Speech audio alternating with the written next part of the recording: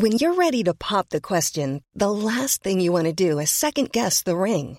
At BlueNile.com, you can design a one-of-a-kind ring with the ease and convenience of shopping online. Choose your diamond and setting. When you find the one, you'll get it delivered right to your door. Go to BlueNile.com and use promo code LISTEN to get $50 off your purchase of $500 or more. That's code LISTEN at BlueNile.com for $50 off your purchase. BlueNile.com, code LISTEN. Well, it's those little treasures under the age of 5 and their families that Gloria De Gaetano deals with, the private coach working with families trying to reduce screen time. In Bellingham, Washington, she is near Seattle. Hello, Gloria. Hello, Catherine. So what do you do when you work with families? Well, I have developed several programs and a parent coach training program for professionals. So I also train professionals to work with the families based on all the success I've had. I've worked with parents, on this issue for over 2 decades now. So part of it is helping them feel confident, in setting the limits. Part of it is helping to connect the dots between child's tantrums and misbehavior, and maybe it has to do with screen time, overusing the screen, and a lot of times it does, Catherine. What practical advice do you give them? Gosh, it depends on the age and stage of development, but a lot of the patterns that we see are supporting parents to reduce the screen time. Even if it's only 15 minutes a day, they start to see, all these major changes because the child then has more interest in other things in life. And so we know that, kids need to be going outside or playing more, doing things, what I say in 3-dimensional reality. And so we look at what does the child love to do? What did they like to do before they got hooked on Fortnite, for instance? And really work with the parent or the couple. We would coach single moms or dads, couples, or even small groups of parents to try different things over a course of 2 or 3 months. So weekly have a conversation with a coach and try things and see what works best. The other piece that I think is so important, because they do need to use technology wisely, is to support creative expression through the technology. Like one mom I coached, her 8-year-old was really into that Minecraft video game, and she couldn't pry him away. And then we just talked about, what he liked to do before this, and he loved his Legos, and he loved building things. And by my asking questions, she came up with the idea, and it was really creative, he could build his Minecraft world or do the characters in Legos. And she made a place for him in their family room, and he played so he was able to get off, because he looked forward to that time in real time. And pretty soon his friends came over, and they were really enamored, and they were growing this Minecraft world in, concrete world that the children so need. So it's not so much about giving advice as it is exploring with the parent what will work for them, their unique needs, their special considerations. Are they both working? How old the child is? Those factors are so much, have to be in play. When you're trying to substitute the screen activity for physical world activity, you just hit on something really important there. The brain, as our adult brains, when we're constantly checking our Facebook feeds or our news feeds, the brain is getting a reward out of the screen activity. And what you're wanting to do is to find a physical activity that the child likes and that will give them a similar little dopamine kick, because we are increasingly becoming dopamine addicts from our use of technology. But is this what you're looking for? What is it that they will get the same enjoyment out of in the physical world? Well, there's two things I think that you're saying there, Catherine, that are really important. One is the child's brain is certainly not the adult brain, and we know that the brain is growing until the age of 25 and changing. The child's brain, the younger the child, the more it's like wet cement, and it's going to be habituated to two screens in two major ways. The intermittent reinforcement, as you pointed out, the dopamine hit, and adults, of course, 150 times a day, the average adult in the United States at least, are looking at their phones. So that intermittent reinforcement of the dopamine hit is really a vulnerability of the human brain, and it's hugely vulnerable with young children.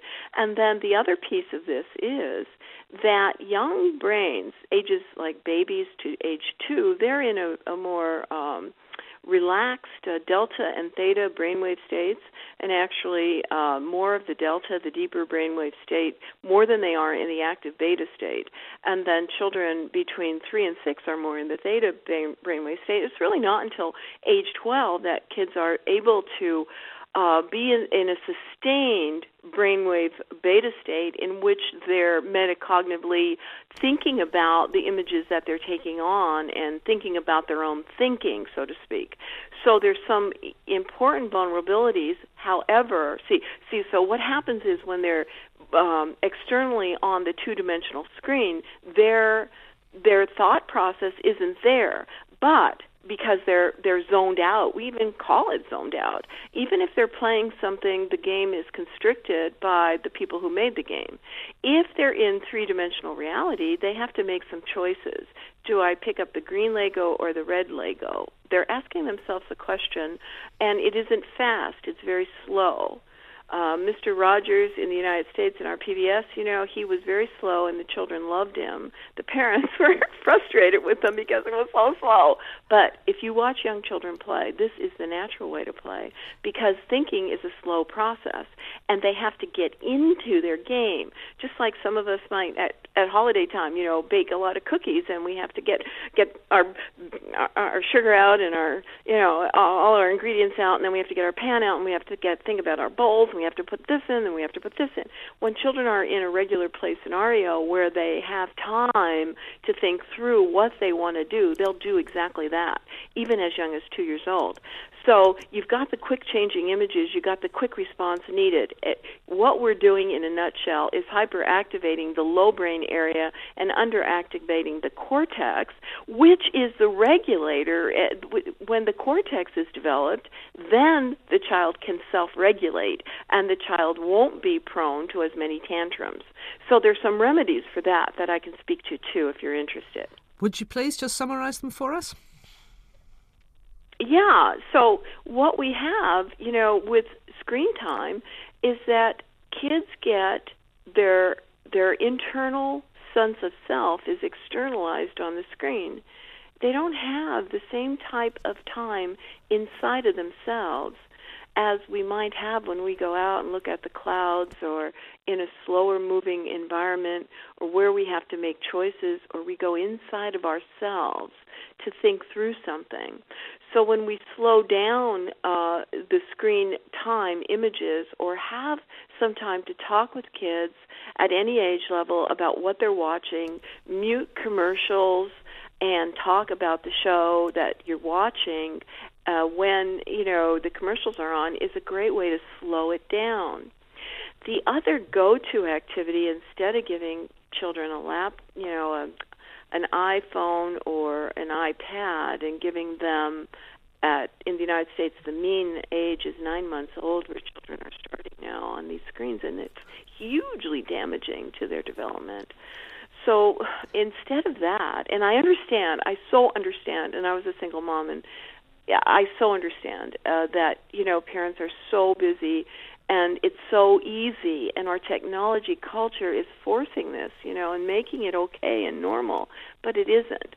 So we can see so many positive results when parents use audio stories or audio books as the go-to, here's what the child can do to be quiet and safe while I get dinner on the table, or while, mommy writes up a grocery list and daddy is doing this or that at work and he has to work from home and mom and dad are doing this.